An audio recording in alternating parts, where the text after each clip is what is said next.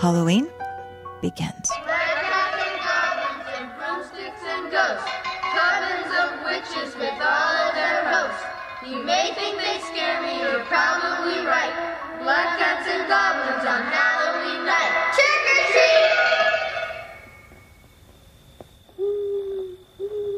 treat! The first thing you see when Halloween starts is a house. It's an ordinary house, white, square, 2 windows on the top floor and slim columns on the porch that look like teeth. If you were to pause the image right there, the house would look almost like a jack-o'-lantern.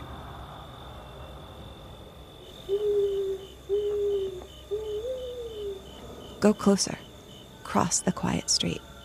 Go up near the porch, and when you hear the voice of a teenage girl, turn right, go around the corner, and go up to a window. You're a spy. This is fun.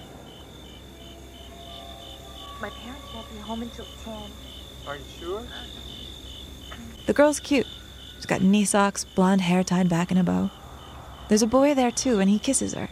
He squeezes her a bit, and then he puts on a clown mask, and he kisses her again. We are alone, aren't we? Michael's around someplace. They think they're alone. Take off that thing. Even so, they go upstairs for privacy. Let's go upstairs. Okay. You retrace your steps to the front yard, look up, see an upstairs bedroom light cut off. You go to the back of the house, faster now, further. Inside the back door, is this still okay? And a hand, your hand, slashes into the frame. Your hand yanks open a drawer. You pull out a knife. No, this is not okay. You walk through the kitchen, through the dining room, curve past the couch just in time to see the boyfriend put on his shirt and race down the stairs. If you looked left, he'd see you, whoever you are. He doesn't. He leaves. And now there's nothing to keep you from going up the staircase. Your hand grabs that clown mask, puts it on, and now your view shrinks to 2 eye holes. You walk through one bedroom to the next, and there's the girl. Naked. Beautiful. Brushing that blonde hair. You walk right up to her and... Michael!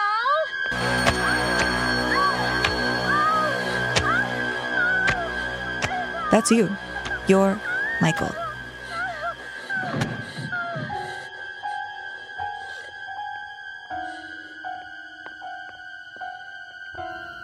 The knife is in your hand. The girl is dying on the floor. Then you spin around, walk right down the stairs, walk right through the front door up to a man. He's staring back at you. He rips off your mask. Finally, the long, relentless opening shot ends and you are outside the killer's head. And you see who he is. A 6-year-old boy. Michael Myers.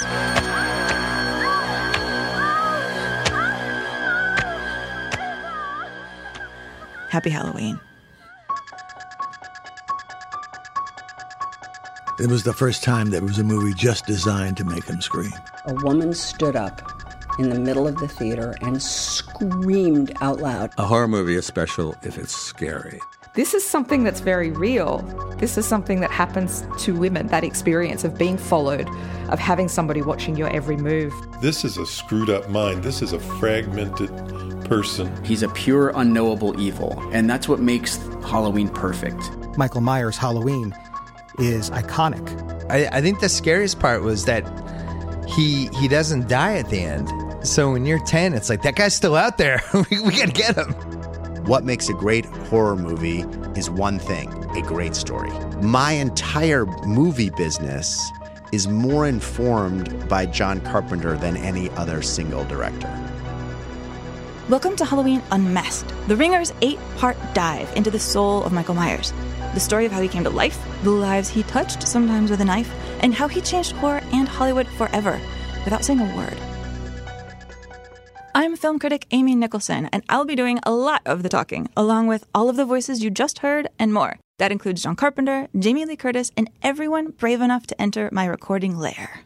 Over the next 8 episodes, Unmasked and I and you are going to learn a lot of things. We're going to start by getting to know John Carpenter, the future Prince of Darkness, when he was a strange kid determined to make movies. Anybody out there listening who wants to make movies, make it your vision. What else are you living for? Why are you alive? We're going to psychoanalyze Michael Myers and his psychiatrist, Dr. Loomis. The concern here is that there's enough information provided that would lead us to assume that Loomis misdiagnosed Myers. Our beloved Scream Queen Jamie Lee Curtis tells us why people need to stop caring that Laurie Strode is a virgin. You know what? I was a virgin at 17 in high school. A lot of girls are virgins at 17 in high school. And why she's come back again to horror films when she hates watching them. We're going to get into the sequels for good and bad, and the knockoffs, which are mostly bad. We're going to meet psychiatrists and producers and photographers. We're going to talk to musicians and mask makers, and we're going to talk to the filmmakers who grew up on Halloween and have found a modern way to tap its austere power. Like director David Gordon Green, who just made his own Halloween, a follow-up so worthy of being in the Hallow canon that both John Carpenter and Jamie Lee returned. John with the new spine-tingling soundtrack, and Jamie with a powerful Laurie Strode who is done being afraid. We wanted to make something that was about the essence of evil and the power within our protagonist to overcome that, and make it very simple and make it very straightforward, but take what we love about Laurie Strode and give her an empowerment project. As Halloween's opening shot proved, we are all Michael Myers. Now that's scary. But before we do all of that, let's start with the fast history of horror movies to find out why Halloween was so shocking. So guess when the first horror film was born? Okay, I'll tell you. It was 1896. That is 82 years before Halloween would change horror forevermore. It was called The Haunted Castle, and it was directed by George Méliès, who you guys might know from his more famous film, A Trip to the Moon. What he's doing in this film in 1896, in the super early horror film, is he is holding the camera still. It never moves. And he just makes scary things appear and disappear. There's a bat, and there's a witch, and there's a ghost. And this is the point where from here on out, audiences no longer believe what they see. For a long time, that is all a horror film was. There was a castle, there was a monster, there was maybe some mist. It doesn't look scary today because we've grown up seeing tons of monsters. We've grown up with tons of vampires and spooky things hanging out in castles. But 100 years ago, a monster was scary because you had never seen a monster. All the monster had to do was show up. I am Dracula. You've got your Draculas and your Wolfmen and your Frankensteins, but they were just prowling around castles. In these movies, these monsters were so far away from normal life that you were never scared they'd follow you home. But at least now, as horror continues, there's music and there's suspense, and you can hear the victims scream. Then came World War II and Hiroshima and the terrors of the atomic age. Our movies had giant bugs and they had shrunken men. I mean, there were mad scientists and there were 16-story lizards. Godzilla, king of the monsters, alive, surging up from the depths of the sea on a tidal wave of terror. We were scared of science, or really, we were scared of what we humans might do with science. Of all these films, only Alfred Hitchcock dared to drag audiences out of these laboratories and these moors and put them in a deadly motel. But nobody else followed behind him, for now. Then the spiritual 60s warped into this fascination with the occult. The Exorcist and The Wicker Man and Rosemary's Baby. What have you done to it? What have you done to its eyes? He has his father's eyes. Horror was trying harder and harder to impress people. I mean, plots were getting baroque. There were spells and there were demons and there were these psychokinetic kids. An unnaturally angry shark. You're going to need a bigger boat. Some of these movies were great, but they felt like movies. They felt like things you could probably avoid. You know, don't go into that castle. Don't go to the water. Don't be mean to a girl who could psychically burn down a prom.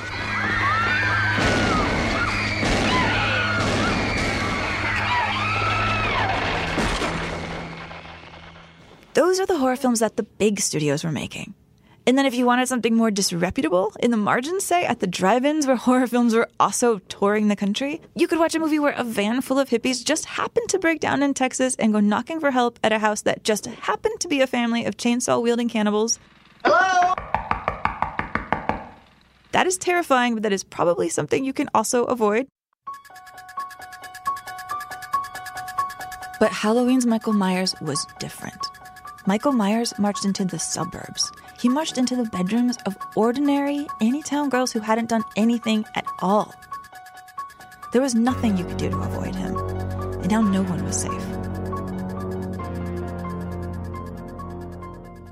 John Carpenter's Halloween cut through all the complications and the coincidences and the contrivances. It slashed away the safety net between audiences and horror movies like a knife, with a knife. It murdered tradition, and people loved it. Halloween became the most successful independent movie ever made, and it held that record for 22 years. Halloween changed horror, and it changed Hollywood. It inspired slasher copycats, a whole psych ward of screwed-up killers. Jason Voorhees, Freddy Krueger, cemeteries of hacked-up babes. There were sequels and crossovers. Jason went to Manhattan, a leprechaun went to space. Slasher movies stuffed video stores. So many that eventually the genre murdered itself. And yet we can't escape Michael Myers. 4 decades later, he still haunts us like he hunts his favorite victim, Laurie Strode. An ordinary girl from Haddonfield, Illinois, played by a very not ordinary girl named Jamie Lee Curtis. Her first film and her forever role.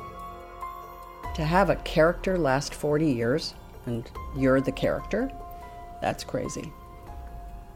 And, I've had myriad careers and I've raised 2 kids and I've been married a long time.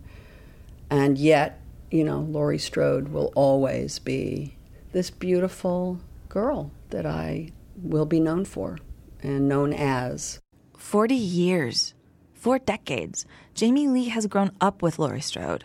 We all have, and this month, the 40-year anniversary of John Carpenter's first film, she's playing Laurie Strode again in a new Halloween where, very mild spoiler alert here, she stops being the victim and starts hunting Michael.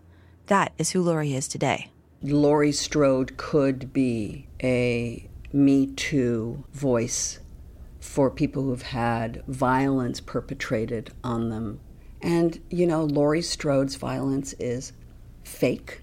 It's not real.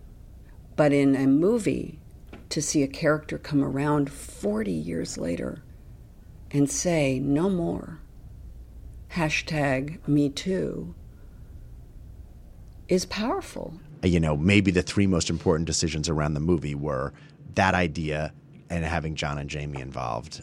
How important was John Carpenter's blessing? John Carpenter's blessing was vital, because if he didn't do it, I wasn't going to do it. Really? 100%.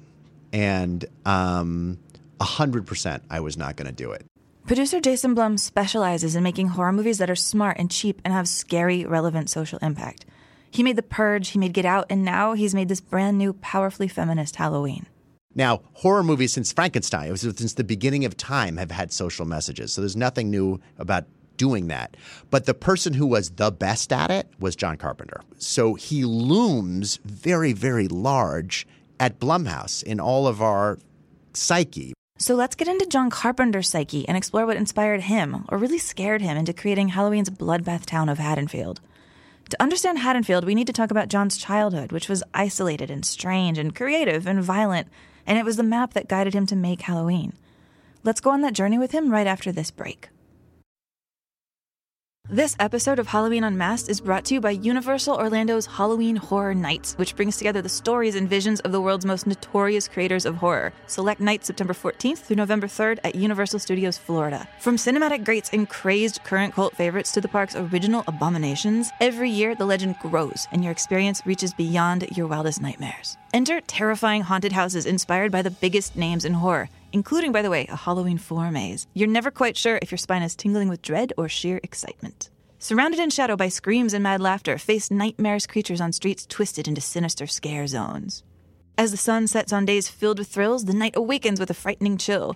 Lose yourself in outrageous live shows filled with diabolically entertaining surprises. Escape to some of Universal Studios' most exhilarating attractions where heart-pounding takes on a different meaning until the horror calls you back.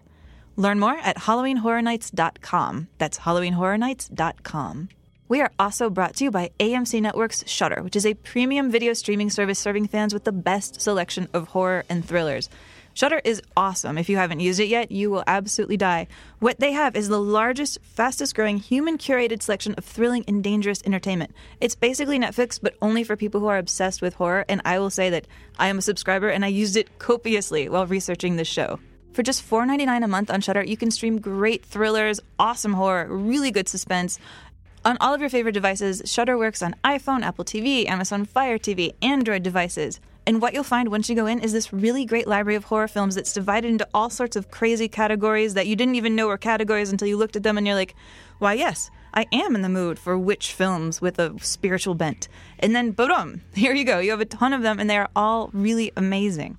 And right now, as you're listening to this, Shudder has launched their Halloween Classics collection. That means right now, all subscribers, you can watch Halloween, Halloween 4, Halloween 5, over and over and over again, which you probably should, because if you're listening to the show, we're going to be talking about all of them, and we're going to be talking about them a lot.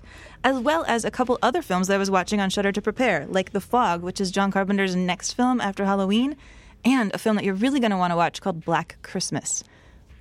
So go try Shudder right now for free for 14 days. Go to shudder.com/unmasked and use promo code UNMASKED. That's shudder.com, shudder.com/unmasked with promo code UNMASKED and watch a bazillion horror films. Get into your scary mood for the month of October right now. Check it out. And now, back to Halloween Unmasked. Haddonfield. We're going to spend a lot more time in Haddonfield, a fictional town imagined to be in Illinois, in Livingston County, Illinois, somewhere off the Great American Highway, Route 66. Livingston County is 91% white and middle class, which is a lot like the people in the film. That is Haddonfield. Or Haddonfield with an asterisk, because it is a town dreamed up by John Carpenter and his co-writer and girlfriend, Deborah Hill.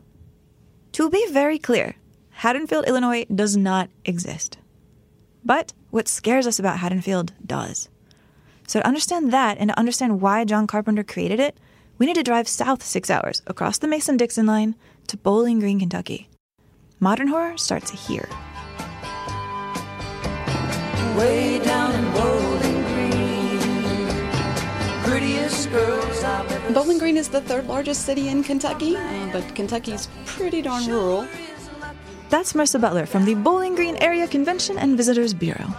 We have a historic downtown square here, so that was certainly the heart of town when the city first was being developed. We have buildings that surround, that are on the square there that are, Civil War era buildings still that have been restored. Bowling Green was the capital of Confederate Kentucky during the Civil War.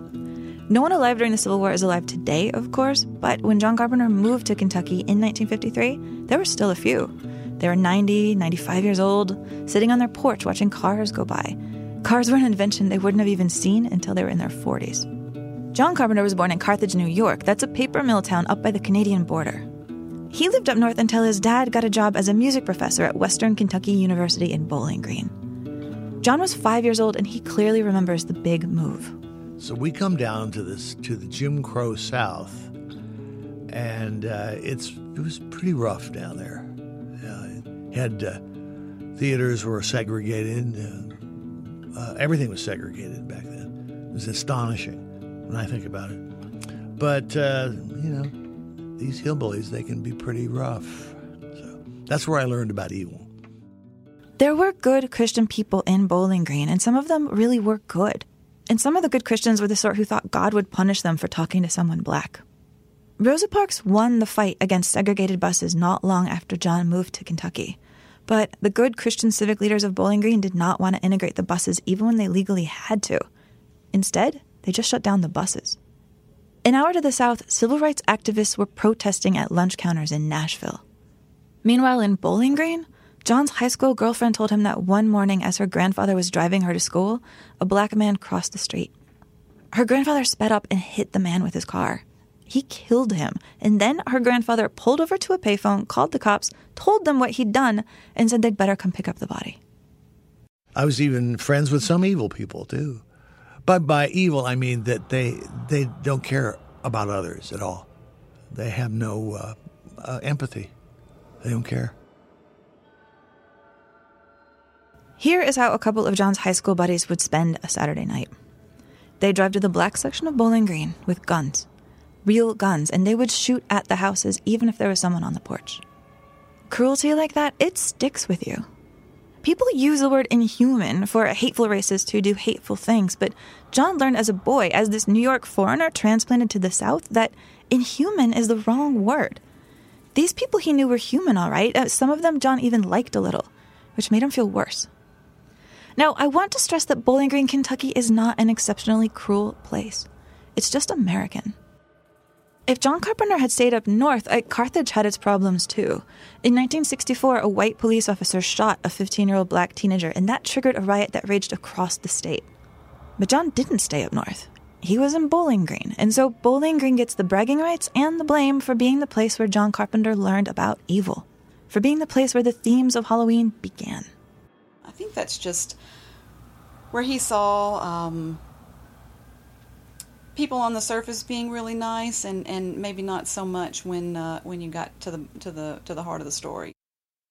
John started to think about what a human being was, about the mask that people wore to pretend that they were good, this mask that they wore even when they looked in the mirror. His friends, their protectors, the grandfathers, everyone. The women, the girls there you think they're really nice, they hate your guts. Behind all that Southern charm. Yeah, it's hiding the evil. John thought a lot about everything. I mean, when John was 11, his dad explained existentialism, about how people have free will, which makes them responsible for their actions. Let's take a moment to picture this scene. Young John Carpenter had a long face, dark eyes, and this haircut that looked both short and sloppy, like he was this kid who could not color inside the lines. His ears stuck out. His dad had big ears too, musician genetics, plus a big nose and big black-rimmed glasses. And they're having this conversation in a very weird place, a log cabin. Yes, John Carpenter grew up in a log cabin just like Abraham Lincoln. And no, in Bowling Green in the 1950s and 60s, growing up in a log cabin was not normal. Yeah, it's very unique. Pretty much everybody knows what you're talking about when you say the log cabin. John's log cabin was the only one in town, and it was right in the middle of the Western Kentucky campus. It wasn't near the other houses where kids would play outside before supper. John was stranded. He was alone. But for John Carpenter, the log cabin was home. It was more than home. It was the domain of all my fantasies and dreams when I was a young kid. I fell in love with the movies really young, so I would create in there and do all sorts of things in that log cabin. It was great. I loved it. The boy in the log cabin fell in love with the movies really young. When I was 8 years old, I saw this movie in the theater called Forbidden Planet. It was the name of the movie, and it just influenced me to be a director. In my 8-year-old mind, I thought, that's what I want to do. Imagine yourself as one of the crew of this faster-than-light spaceship of the future. And Leslie Nielsen goes to a planet where Anne Francis is swimming naked, and there's a invisible monster. It was a terrific mid-50s movie. Terrific. Didn't bring my bathing suit. What's a bathing suit? Oh, murder. John Carpenter went to a lot of movies. There were 2 movie theaters in downtown Bowling Green, the Capitol and the State. There were 2 drive-ins, the Lost River and the Riverside. I rarely went to the drive-ins when I was young. I always went downtown. It would cost 25 cents. And I wanted to see the science fiction and horror movies. I loved those. But I saw everything, Westerns, comedies, Frank Sinatra movies, anything that was playing. I just fell in love with it. My mother gave me that gift, gave me the gift of movies. And then he came home to Cabin Sweet Cabin, and that is where 8-year-old John Carpenter began to make his own movies. Terror from space, Sorcerer from space, Gorgon, the space monster, Gorgo vs. Godzilla, Revenge of the Colossal Beasts. These movies had no plots and no budget and no girls, because back then, John didn't really know any. They were the kind of backyard movies where you can see the strings on the model planes. But who cared? John had the most important thing. He had a camera. And that's an extravagant gift, but John was an only child, and his parents wanted him to explore. John was the most creative person I had ever met. Meet Tommy Lee Wallace, John Carpenter's high school buddy. Red hair, Boy Scout, a jock on the church basketball team, and not the kind of kid that you would guess would grow up to make one of the scariest horror movies ever, and actually even direct a Halloween sequel himself. I met him in the hallway. He didn't like me much, and I didn't like him. But we became close friends. Well, what didn't you like about Tommy? Oh, I don't know. It's just, it's a cultural necessity not to like somebody before you become friends with them in the South. Tommy's reverend at the church said God wanted Tommy to be a preacher.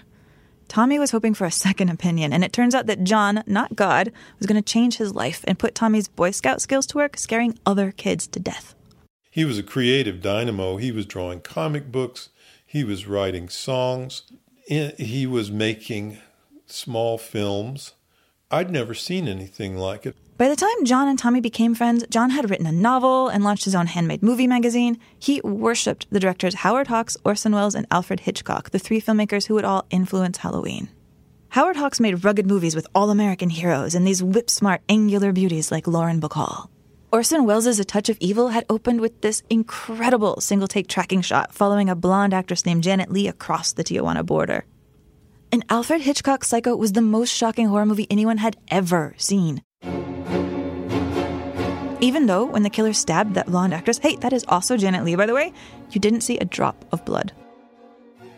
John can kind of sometimes sound like this crazy loner kid, this like Ted Kaczynski guy living in a log cabin obsessing over his passion projects.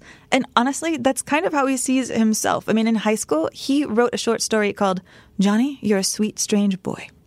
But John was popular. He was the first kid in Bowling Green with a Beatles haircut, which he got as soon as the Beatles rocked Ed Sullivan and announced that a new generation was here in America and they're about to change some stuff. After that, John would play guitar in the back of the school bus, and the other kids, especially the girls by now, would gather around him and sing. Tommy would sing too. Only in looking back do I realize I was really a good candidate to harmonize with another person singing the melody. And that's what I did, and I guess that formed the real first stage basis of our friendship. John was so popular, he pulled off something practically impossible. I mean, this weirdo artsy kid, this Yankee, got voted high school class president. Yeah, I was. It was a mistake. It was a big mistake. I have no idea why.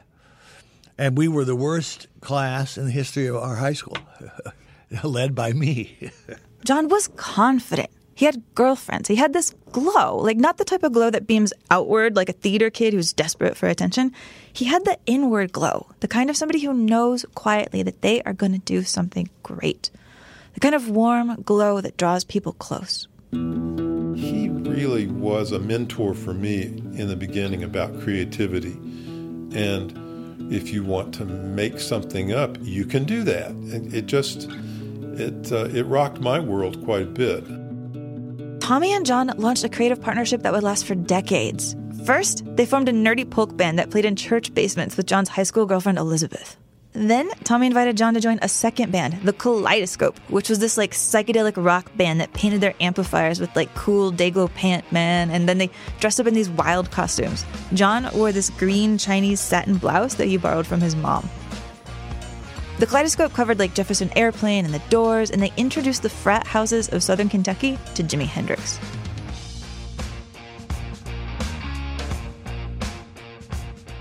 John graduated, and even though he seemed too big for Bowling Green, he stuck around. He even just stayed at Western Kentucky University, which, as you know, is not just his hometown, it's his literal home because he is still living in this log cabin on campus. But one day, while he was a student at Western Kentucky University, John took a school trip that would prove to be fateful. I went to there was a county insane asylum. For a psychology class. And 50 years ago, by the way, sanitariums were, shall we say, more gothic. Ooh. Anyway, you know, there they are, the real folks, and who are mentally disturbed. And there's this one guy, he looked like evil incarnate, just the expression on his face. I don't know what was wrong with him. You know, I don't know what his problem was, but he looked like he wanted to kill me and eat me. 50 years later, John still remembers that face. He looked like a murderer. And so that was kind of the backstory for Michael Myers and Halloween. The back story, because here is what has to happen next. Tommy has to elbow John to leave Bowling Green. Tommy takes his weirdo friend to the library. They pull out this huge, heavy book listing all of the colleges in America, and the boys flip their way to the film school at the University of Southern California. That's Los Angeles. That's Hollywood. John leaves. Tommy follows, and these two rock and roll kids are going to meet their movie idols and meet their third best friend. Together, they will start off winning an Oscar. Then they'll make a flop. Then they'll make a sort of flop, and then they will meet an old-school Hollywood whiz who thinks he can make John a star. And John will fall in love with Deborah Hill, this brilliant, wild-haired girl who will co-write and produce Halloween, the movie that will turn him and her and all of their friends into legends. And that list of friends includes Jamie Lee Curtis, a teenage actress who just happens to be the daughter of Janet Leigh, that blonde actress that John cannot stop watching in Touch of Evil and Psycho. I was linked to my mother, as I said, all the way down the line. I've been linked to my mother and father from my birth because I'm a famous kid. The next 10 years from 1968 to 1978 will change horror forever, because that is when John takes the hidden evil that he saw in Kentucky and he turns it into this movie that will terrify audiences around the world. Goodbye, Bowling Green. Thank you for giving Halloween's setting its soul. What is it about the suburbs that's scary? Oh, everything. And it's not a place that you think that anything evil could take place, but it's, people are trapped in there, and they scheme, and there's trouble in the suburbs, always. And Deborah gave Halloween's town a name, the name of her hometown, Haddonfield. Doctor, do you know what Haddonfield is? Families, children, all lined up in rows up and down these streets. You're telling me they're lined up for a slaughterhouse?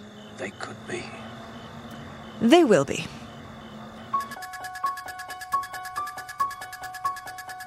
Join the slaughter in episode 2. Subscribe to Unmasked and stay tuned, or should I say... I'll be right back. Don't get dressed.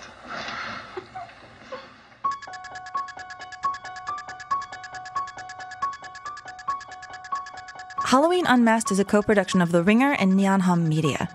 It was written and hosted by me, Amy Nicholson, and our producers are Jonathan Hirsch, Zach Mack, and Greta Weber. Production assistance from Kaya McMullen and Kara Navatia, and additional support and a special thanks to Bill Simmons, Sean Fennessy, and Juliet Littman. And an ultra special thanks to you creeps for listening to Halloween Unmasked.